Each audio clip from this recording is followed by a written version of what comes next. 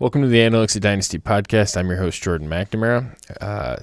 This is an episode in early January, so there's some things going on in terms of coaching changes, some free agency talk. We're in the swing of the NFL playoffs, and some really compelling games in the first week of the wild card matchups going into now the divisional round of the playoffs. So a lot of interesting things happening. I think really from a big picture perspective, it's really the coaching. There's news on some declarations, and we'll look a little bit at free agency. So for wide receivers and tight ends. So we'll start with some of the coaching changes that I think are pretty interesting. Mike McCarthy is going to get another shot. Going to go down to Dallas after an ugly divorce with Green Bay. It didn't really go down all that glamorously. There was some food fights on the way out with some articles and stuff after he left there. But is going to get a new crack. I'm really interested in this because I think Dallas is they're pretty good, and they had scored 100 more points more than 100 more points than their opponents last year, but finished with the middling record. And so that's an indication of basically some bad variance and some other things that went on. But they can really turn it around. Finished 8-8, but outscored their opponents by 113 points. So it's a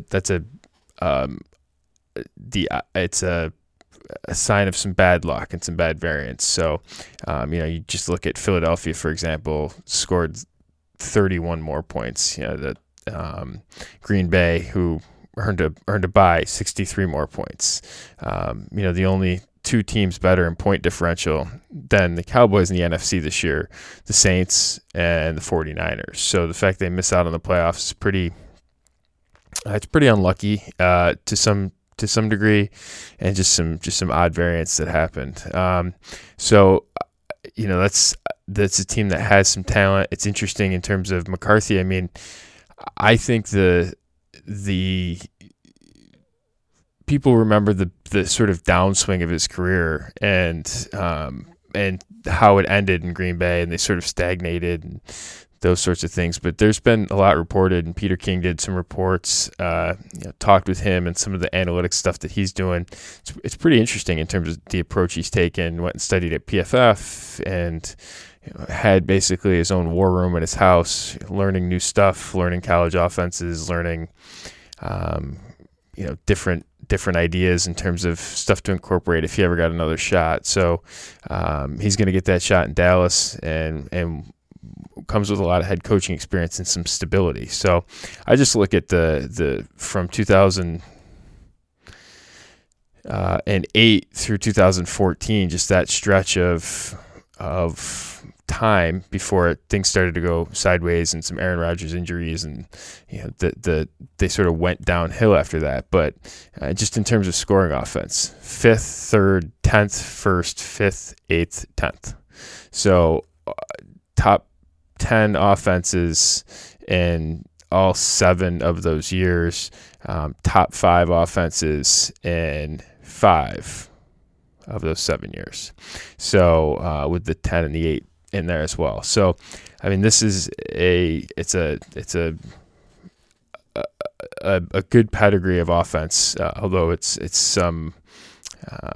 wasn't necessarily recently. So I think it's a good hire. What I'm really interested in too is the offensive coordinator. I mean, McCarthy has said that he's going to call plays. I'm interested in if Kellen Moore is going to be back. He's I think an analytics savvy coach, leads the Dallas Cowboys as an offensive coordinator and play caller last year, and they produce one of the best offenses in the NFL. And I think if you ask, people wouldn't necessarily put them up there, but led the league in yards and led the league in yards per play. So a really good season from them. Dak was terrific. And it's finished as quarterback 2 by my numbers. I mean, they had a really, really good offense, and that's probably a little bit overlooked, I think, because they didn't make the playoffs. So we'll sort of see. Kellen Moore is the moving piece that I'm looking for on this. Both Dak and Amari Cooper are going to be free agents. They only got one tag to use, so I think they got to try and get Dak under contract. I think getting Dak under contract is probably going to be easier than getting Amari Cooper under contract, although I'm not sure, where they're at in the progress and all of those things. But they got to get someone so they can use the tag on the other if they need it. But I'm watching the Dak and Amari Cooper situations really closely. I think if push comes to shove, they have to tag Dak, but they run the risk of losing Amari Cooper that way. Dak deserves to be paid for fantasy perspective as a really, really high end option. Moving on to the Carolina Panthers. They signed Matt Rule, the Baylor head coach, to a 7-year deal. It could be worth up to $70 million with all the incentives. I mean, that's big time money. They lure him away from Baylor, where he remade just a program that was just in shambles after the sexual assault allegations in the Art Briles era that just sort of left them reeling. He comes in and rebuilds the team.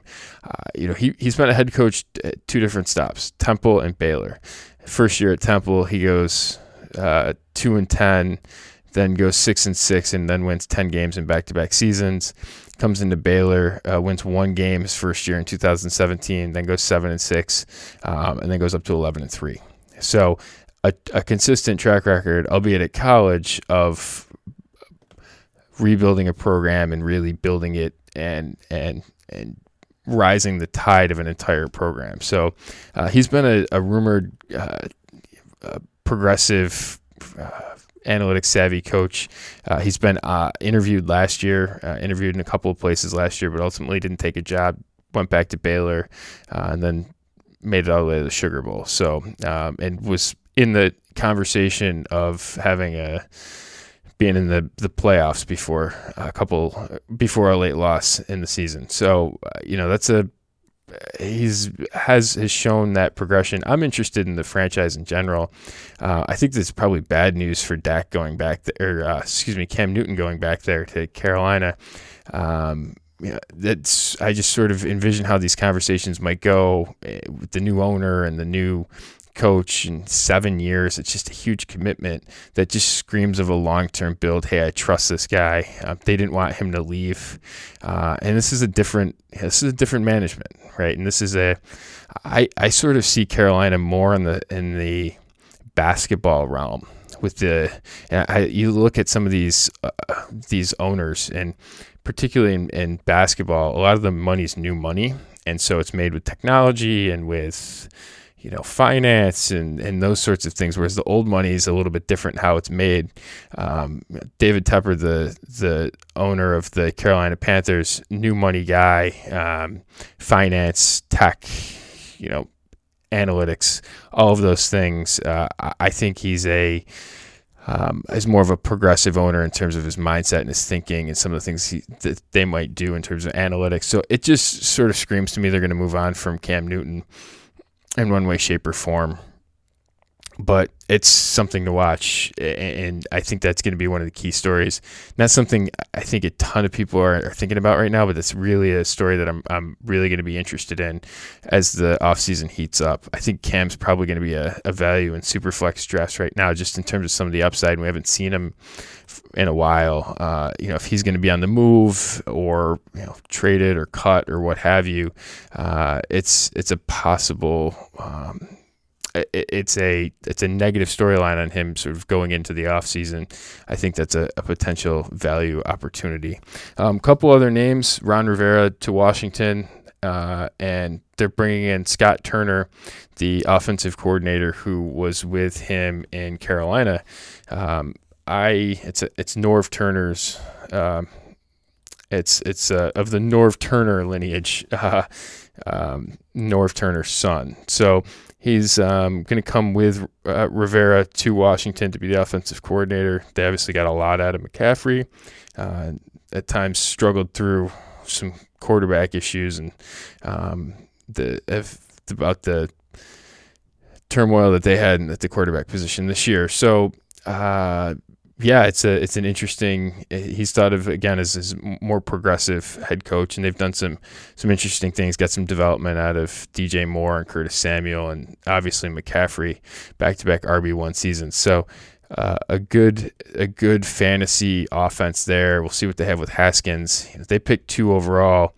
They're in a powerful spot to take Chase Young out of Ohio State.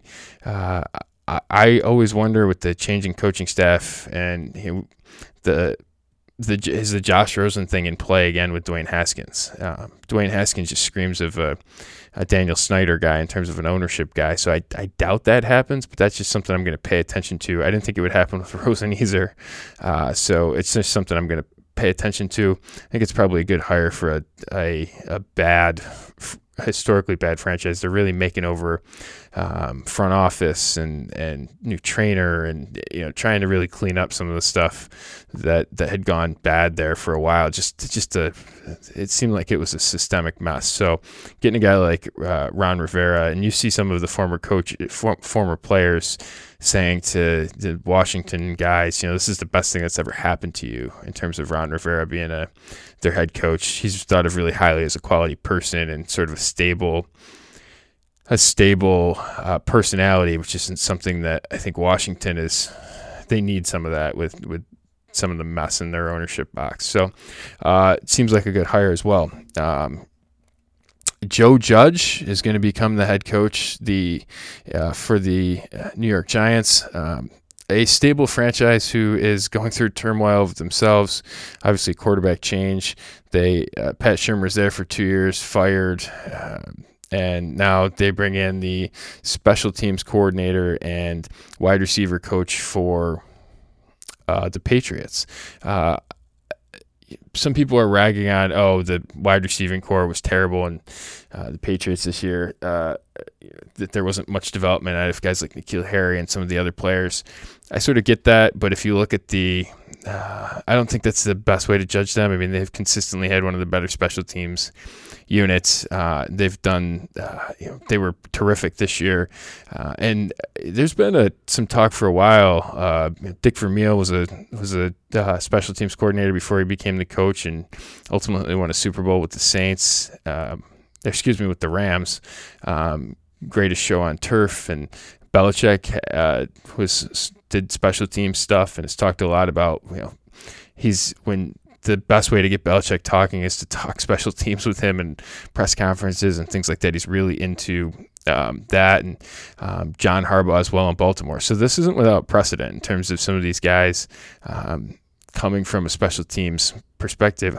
I sort of think of it as I guess you have multiple different roles of analyzing how a head coach can come into, and the role that he's going to have as being a head coach. I think last year the theme was, let's bring in a guy that's going to scheme it up, is going to be an offensive mind. Sean McVay's barista was borderline getting interviews last year. Anyone that had sort of touch with that offense was interested. This year, I think we're seeing a little bit different in terms of they're more stable. We're seeing some more stable leadership guys, and not necessarily the scheme it up type profiles of the past year or two in terms of some head coaching decisions. So it's a different thing. It's probably different to a degree of the franchises in terms of in particular the Giants and Carolina and Dallas as well. Getting stable guys there, and they've had consistency and want to build consistency in terms of what their operations are all about. So Judge strikes me as more of you see this, and it's there's different models for it, right? To scheme it up. This is more of a managerial type head coaching decision. Isn't going to be calling plays on offense. Defense is going to be more of a manager of the team. I actually think that's got some good opportunities for some analytics, because you get a coach that's making more not necessarily X's and O's calls, but more strategic calls in terms of what he's going to be doing, delegating duties of play calling on both sides of the ball to more managerial duties. I think there's room there for some good analytics and some good, progressive thinking for the organization. If we don't know a ton about him, but he's had some strong units in with the Patriots as a special teams coordinator. So I'm intrigued by that. I think they've got to draft some players and get some better players in there to help out the team. Get Daniel Jones some additional weapons, get their guys healthy, and those sorts of things. But I think they can take a step forward in next year in particular. So I'm looking forward to that one. I think it's an interesting hire. And we're not in the room, so I don't rag on these guys that much in terms of what the hires are. I think what I wish and I sort of hope, and maybe this Matt Rule thing's a good example, let's get these coaches some. You go through the whole hiring process and we rush to hire these guys, and then 2 years later we fire them, and it's like, let's take some development and let's work on actually building a franchise. So the Rule idea and some of these more stable choices, I think, are good and good for the game in general. Some also big news coming from the NFL draft this week with the underclassmen continuing to declare. Tua is a big deal in terms of he's going to come out super flex draft. It's really interesting. I've thought for a while now that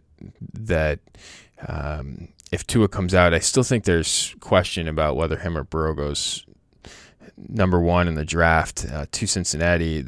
I'm not a film guy in terms of evaluating quarterbacks, but I think if you listen to some podcasts, and there's people that really like Burrow, but there's also there's some analysis there that there's some holes in his game, and he's not the perfect prospect and isn't perfect for every system and those sorts of things. I'll leave it to people that do that.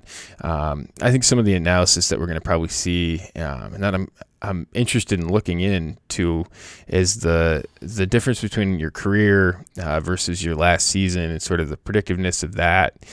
Seeing some analysis, there's been some smart quarterback analysis done.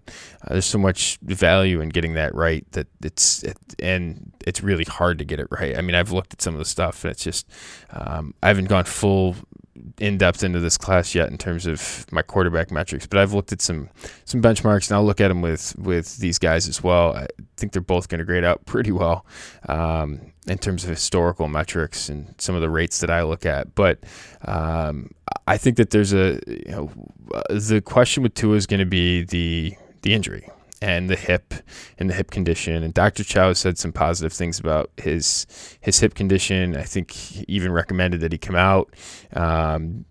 And so Tua does come out, and there was some question about whether he would go back and the injury and all of that stuff. He does ultimately come out. I have a hard time seeing him get past 3 in the draft. I mean, I keep looking at this board, and if Burrow's going to go 1, I think quarterback's going 1, and if it's going to be Burrow, number 2, Washington sitting right there. And assuming that they're not going to move on from Haskins, which I'm just going to assume they're not for right now. It doesn't. We'll get into that more in the future. It doesn't strike me as something they're going to do, but they are in the driver's seat for Chase Young, and then Detroit sits at 3. And I think Detroit's in the interesting position of they have a good quarterback. Matt Stafford was really good this year before getting injured. He's still in his early 30s, and he's been in the league forever. He's still in his early 30s. It's the benefit of coming out real young. They have a lot of needs, and a trade down just seems. I mean, with the positions that are behind them in the draft, in terms of people picking, it's just a really good opportunity for them to make a trade down and potentially acquire additional assets. There's been talk about tank for Tua with the Dolphins for a year now. they bring in Chan Gailey, which is interesting because it's tied to there's a history there with Ryan Fitzpatrick. So I'm not, there's a lot of talk there that they're going to draft a quarterback. They're definitely going to draft a quarterback. I think there's a decent possibility. I would be higher on, I think, than the market would be on the possibility that they don't address quarterback. They're going to have multiple shots to fire, multiple bullets to fire in the draft with 3 first-round draft picks, multiple day 2 draft picks, in terms of also having New Orleans' second-round draft pick. They've got 5, 18, and Houston's first. Houston's still playing at the time of this recording, so we'll sort of see where that pick finishes out. But they've got multiple bullets to fire if they want to get up to 3. The Giants at 4 don't seem to make a whole lot of sense. For a quarterback, they have Daniel Jones, have plenty of other needs, but Detroit's in a landing spot for really trading down, and the Giants really haven't been a team that have traded picks under Gettleman. It's not really his MO. So Detroit really seems to be in the driver's seat in terms of trades. If someone wants to get up above Miami, that's probably the place they're going to have to go to do it. So Miami's at 5, Chargers are at 6. Rivers is a free agent. Talked about that a couple episodes ago. Opportunity there for them to maybe move up a couple slots, jump Miami to go to Detroit. The aforementioned Carolina Panthers, if they're interested in moving up, it would be an uncommon analytics move to move up. It's probably going to be pretty costly in terms of what it would cost them if they're going through a little bit of a rebuilding phase. How much do they want to do of moving and mortgaging the future to move up those picks? We'll see, but that's a spot to watch as well. And Jacksonville at 9, I think they're a dark horse to get into this thing, into the quarterback position. It's to move up to 3, it's not that far to move. They've got 9 and they've got 20, so you could see a package being put together in terms of them getting up into the draft. I like Gardner Minshew's story as much as anyone. I am pretty skeptical, and I wrote about this in the book. It's pretty rare for a day 3 quarterback to land and really land for long. And Dak's the story, and I write about this a lot in the Analytics of Dynasty 2020 edition. He's basically the exception to the rule, him and Cousins. But to really get there, you have to be excellent early in your career. And I think Minshew was good, but I'm not sure he's been that good. So they have Foles. I don't think Foles is a long-term answer. I didn't think he was when they drafted or when they acquired him either. So I just we'll see, but I think they're a dark horse to get in this business as well for quarterback. And the Raiders, they have multiple bullets to fire as well with 12 and 19. So, and a couple extra third-round picks as well. So, I think there's plenty of, in years past, there haven't been. Last year it seemed like it was pretty static in the draft, or maybe a couple years ago. I don't know. It's been on and off in terms of draft day trades. I think there's plenty of opportunity for draft trades this year. Herbert's going to the Senior Bowl, so is Jalen Hurts. So you're getting these guys that that have some appeal and could be, quote, risers. Every year we see quarterbacks rise. Herbert's a guy that could fit in the first round. I think has a decent shot of doing that. And there's going to be action for these quarterbacks because there's plenty of need up there. And so we're still getting a full list. We'll probably do a breakdown of the full list, but no real massive names going back to school. Receivers coming out. The guys at the top are coming out. The running backs are coming out. I think it's going to be a good running back year, although I wonder what the demand is going to be for the running back position. Generally speaking, you look at the top of the board, there's not a ton of need for running back. And then you sort of go down further in the draft, maybe in the later part of the round, you might get some spots, but you could be in another situation where you don't have a top 15, 20 running back, but it's a really good class. And the depth of the class might actually hurt the ability to go in someone high because you can replace it with a quality prospect. So that's something to definitely watch. now I just wanted to take a continue our look at some of the free agents. We'll do this week the wide receiver position. I keep thinking, and I mentioned this earlier with the Dak Prescott discussion with Dallas. I keep wondering if they're going to be able to get both Amari Cooper and Dak Prescott under contract. And I think it's thought of that they're going to, and that's the common sort of assumption that they will. I'm not sure I'm as optimistic. I think there's a reasonable chance that they have to use a tag on Prescott if he's asking for $40 million and they're not forking that over. They have to keep Prescott, and so can they get Cooper under contract? I mean, they have. They don't have the most. They have a lot of cap space in terms of $81 million, but if you're going to fork over $35 or $40 million for Dak, that cuts that number in half. And they've got some defensive players that they need to get under contract as well. And they've got. I mean, it's not just those two guys. So I think there's a reasonable chance that Amari Cooper hits the market, and I think that would be it'd be really interesting. I'd probably say it's an unlikely outcome at this point. I think it's probably if I had to bet, I would take that he stays in Dallas. If it's a straight up bet, but I'd probably take 3-1 that he leaves.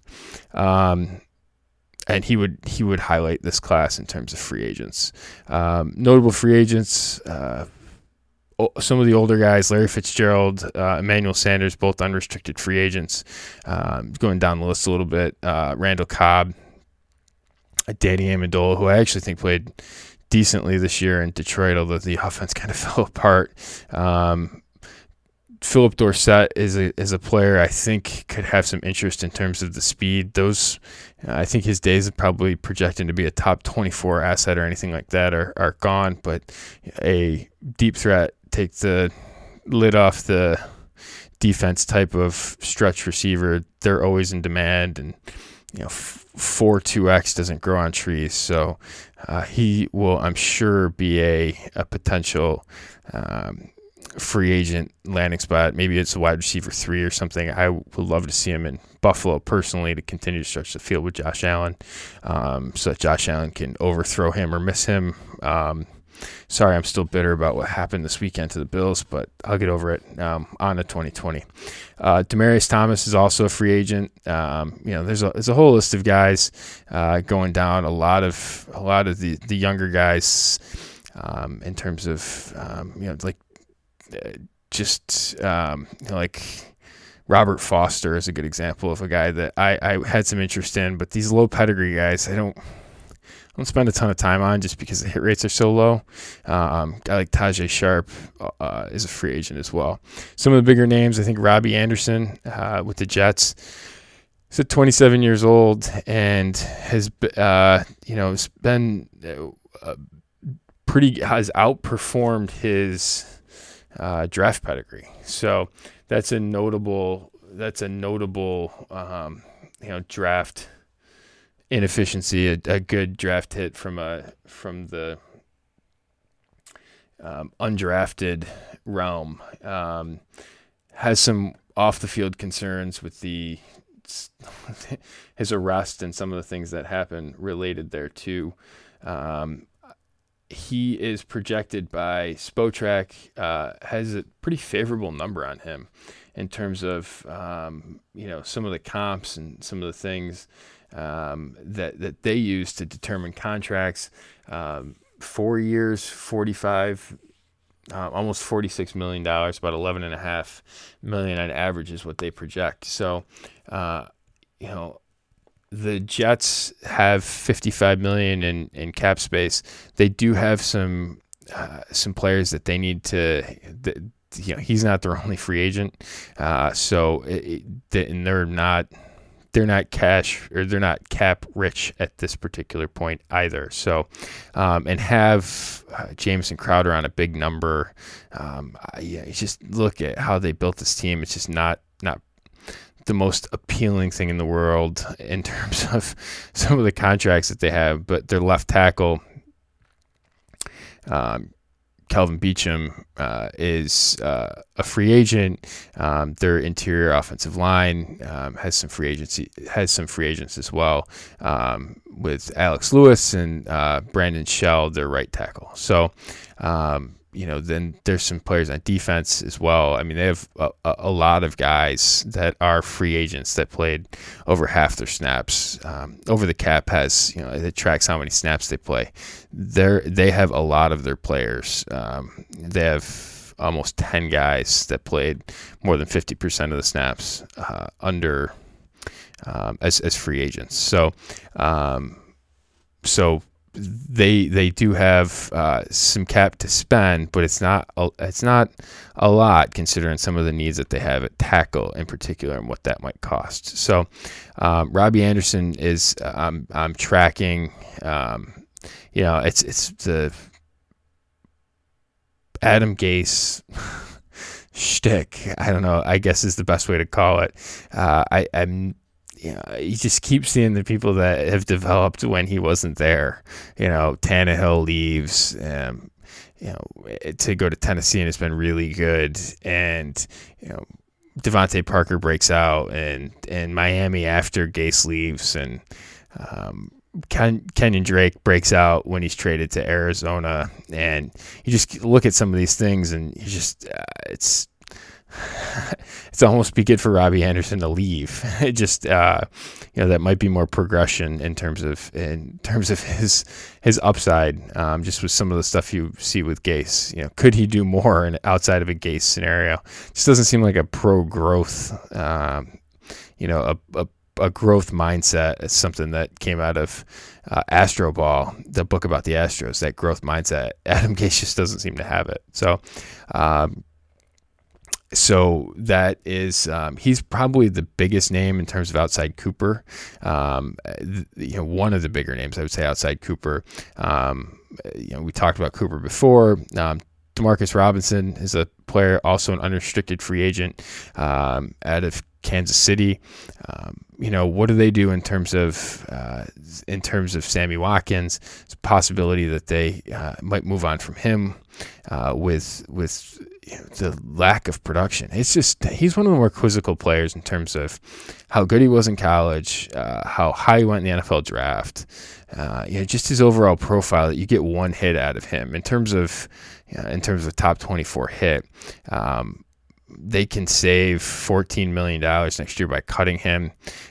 His cap number is $21 million. It's a really high number for him. But he's essentially he's essentially their fourth option in the passing game right now. Do you want to sink that number or cut your loss? He's still a reclamation project type player that I'd be interested in. I think the cost is going to be it's going to drop pretty significantly, would be my thought. So if he ends up on the free agent market in addition to this. So Demarcus Robinson could land someplace else, and we'll sort of see that attached to the Patrick Mahomes offense is really nice for a player, just because he provides so much value in terms of his value of his targets and all of those things. But you just, what's the market on a guy that again, he himself had some off-field problems.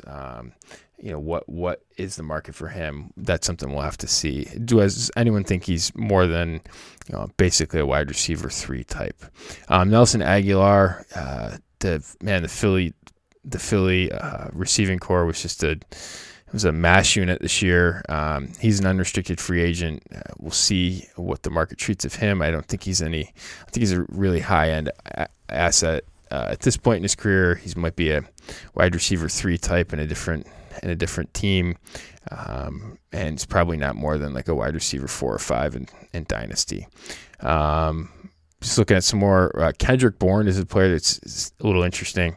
He flashed a little bit in the offseason last year. I was tracking him and Dante Pettis for my work at Football Guys, doing training camp preview, training camp reports, just previewing the regular season, and Kendrick Bourne was consistently outperforming Dante Pettis, yet the fantasy community was really on Dante Pettis. And then Dante Pettis was just a pretty bad bust this year. And you get, Kendrick Bourne is basically outplaying him. So, we'll see with him. He's probably back there, although I think they have a lot of 2s and 3s and not a number 1, although they have it in George Kittle. So how they continue to build will be an interesting thing at the receiver position, how they help Garoppolo. So those are really there's not a ton of huge names in the receiving class this year. Guys like Laquan Treadwell, maybe a reclamation type pick, is a former first-round guy. He's a free agent. Devin Funchess is a free agent with some metric buzz. He'd be interesting. I think the Colts probably in the market for some receiver help. And in the offseason, whether they bring him back, they might be able to bring him back on a prove-it type deal, which would be pretty interesting. I mean, he's going to be dirt cheap with the basically the lost year, and he's going to be pretty dirt cheap. AJ Green is another name too. I was just tracking down the list. He didn't play this year. I think he could help a contender. And I sort of look at these guys. I mean, he's going to be starting to enter his mid-30s. I look at him and I really think when I wrote the Analytics of Dynasty in 2019, the first edition of the book, I really found that the receivers that play, the extremes of either end of the distribution in terms of age, the really young guys tend to be high picks and really productive, and the old guys tend to be the guys that play a long time are the high picks. And I think that's there's some selection bias in there in terms of the guys that get the opportunities naturally, but you see the guys that play and the guys that can continue to sort of play past that 30, 31-year-old age cliff, and it's the guys that were really high picks. And we've seen that in recent years with guys like Jordy Nelson sort of flame out and they're getting into their early 30s, but guys like Julio and Larry Fitzgerald still playing strong. I think AJ Green's more on that track. The question is health, obviously. I think he's going to get a prove-it type deal and the ability to play this year, whether he's back there. I think that offense can take a pretty big step forward in terms of a new quarterback and just improving their offensive line. They have a couple of guys that were out of the lineup this year. Jonah Williams, their first-round pick last year, basically missed all of the season, and Cordy Glenn as well was injured. So you're going to get just 2/5 of the lineup there. If you can get those guys back healthy, you get some opportunity at the position. I think they just shored up their center as well. So you can add another piece on that offensive line and really sort of see a change. I like them to take a big step forward. What AJ Green does is interesting. I've seen him linked to Green Bay, which would be interesting in terms of pairing him up with Rodgers on the opposite side of Devontae Adams. So he's a name I think we're going to watch. I continue to think he's probably going to be a buy low in drafts. I mean, if is he outside the top? Is he, once the rookies get going in these drafts, I mean, he could be outside the top 100, and that seems that's not a place where I tend to love to pick wide receivers. Usually it's running back or tight end that's better value in that part of the draft, just from a team building perspective. But AJ Green, with his history of production, the high end pedigree, and still on the good side of 35, we'll say, in terms of where the age curve is, I could see him healthy being a wide receiver too in 2020. So that is, that's pretty appealing that late in a draft. And when there's risk, there's a drop in the cost, and there's plenty of reward there in terms of what you could get from him. You could still see a couple more seasons of him based on just his profile. Assuming health, again, that's been a question with him, but assuming health and that he gets right, you can see him continue to on a productive track.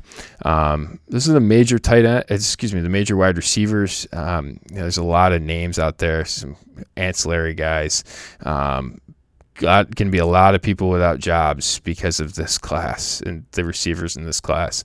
I've seen projected as many as 7 wide receivers in the first round. I think it would really be. I think this class is going to be really interesting and compelling in the sense that you're going to get running backs pushed down into day 2 that otherwise historically would have been day 1 running backs. But because of how good the position is right now, I mean, there's a lot of good situations. There's not a ton of great overt landing spots right now as potential, week 1 starting spots for running backs.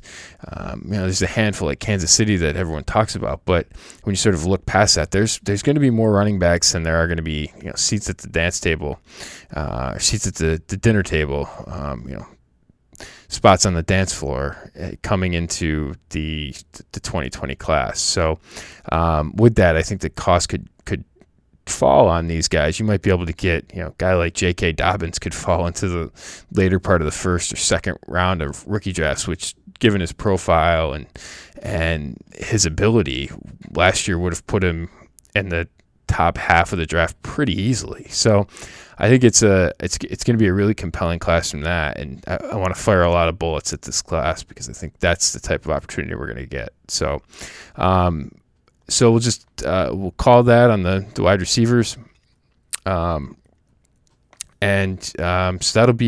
that'll wrap up this episode. I just want to again talk quickly about the analytics of Dynasty. I've done plenty of editing, which is clearly the worst part of doing of writing the book is the editing. You realize all the grammatical errors, and it's a humbling experience, but that's what's going on right now. It's about halfway edited, so it's going to be a big next few days to get it fully edited and bound up in electronic version, but it will be out January 18th. You can get it at analyticsofdynasty.com/shop. $30, get you the pre-order. You'll get it.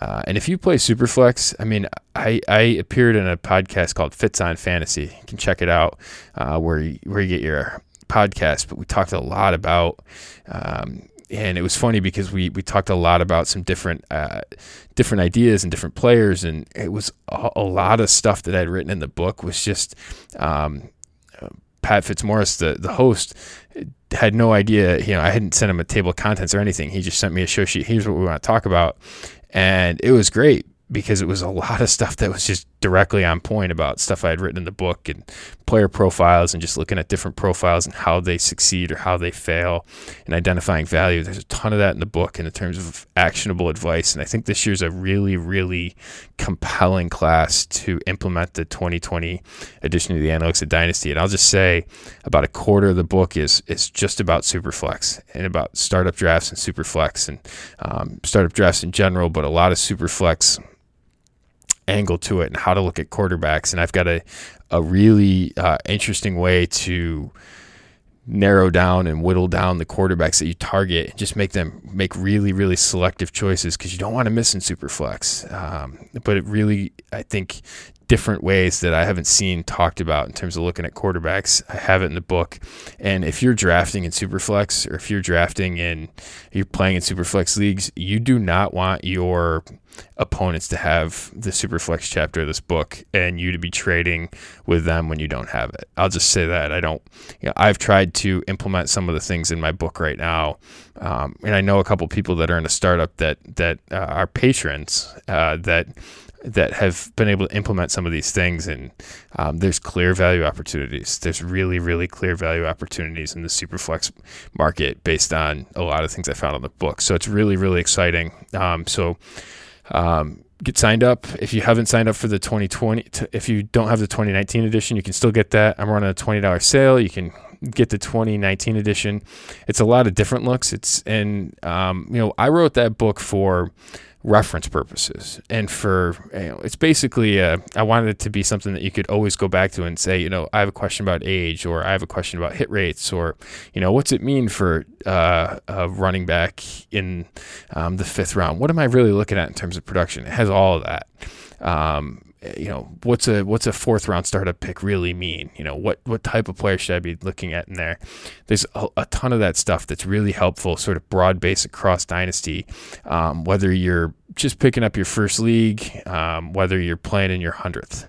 I think there's something that can help you in that book. So that's on sale now, the 2019 edition of the Analytics of Dynasty, $20. In addition, I'm doing a Patreon channel, patreon.com/Analytics of Dynasty. I've been just with the content that's coming out of the NFL right now, I've been almost recording a show a night. We have a VIP chat, group meet chat where we're talking about drafts that we're in right now.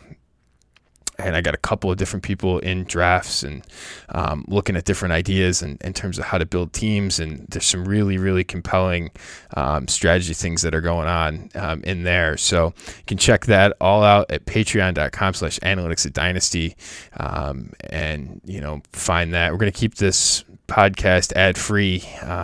And so you can go ahead and support the podcast and support this venture by joining Patreon and subscribing to the book. So thanks again for joining me. I appreciate you tuning in. Until next time, we'll talk to you again soon. And I'm your host, Jordan McNamara. Talk to you again soon.